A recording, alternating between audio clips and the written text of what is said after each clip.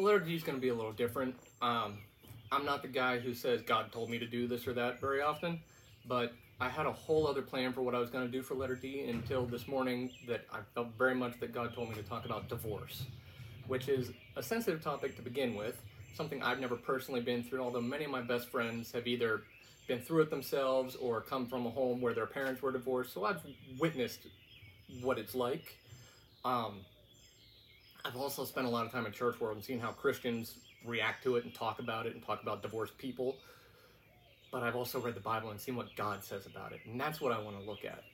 Because so often, church people tend to pluck out a couple verses and bludgeon a divorced person with like Malachi 2:16 where it says God hates divorce. Or there's in both Matthew and Mark, Jesus is confronted about marriage and divorce and they're saying, hey, is that okay? And he says, no, you don't just throw your wife away for any reason. Like, that's making her into an adulteress. And there's a lot in that conversation that I'm not going to take time to unpack. But I want to look at why. Because Jesus, in that conversation, he's pointing back to Genesis. He points back to the Garden of Eden, to Adam and Eve. And that's really significant because he's pointing out that God did not just create a man and a woman, but a husband and a wife. That was marriage that was created there, not just humans. And that's super significant. Genesis 1 says God created them in his own image, male and female. And so it's not the man that's the image of God, it's not the woman that's the image of God, it's the unity, that relationship, that perfect harmony that's described as naked and unashamed. It's this complete openness. There's nothing hidden from each other. They're completely one, so much that God views it as like one person. And so divorce is like cutting a living organism into two pieces. And God's like, no, don't do that. That's not how that works.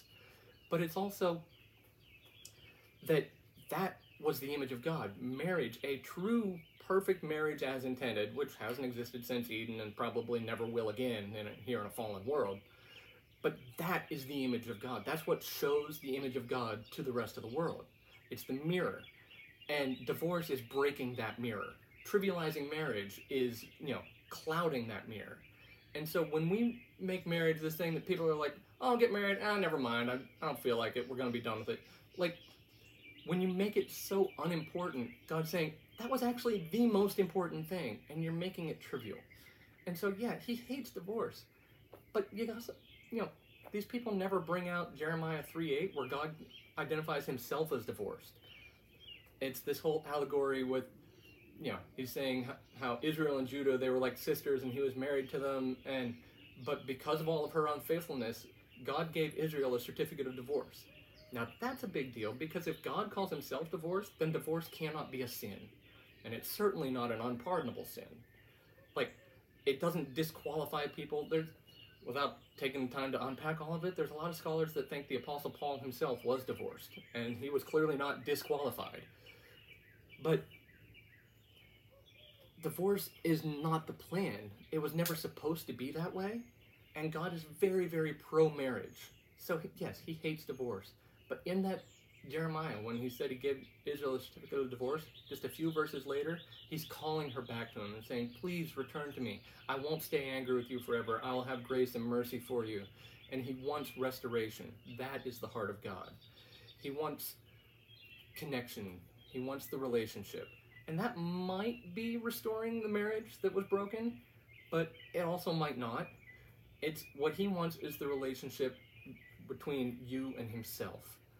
That's his focus, and he doesn't want to see us getting all, making things just this crazy, individualistic, selfish thing. And he's like, no, this was supposed to be a beautiful image, and it's not when you're doing it this way. That's why God hates divorce. He never ever says he hates divorced people.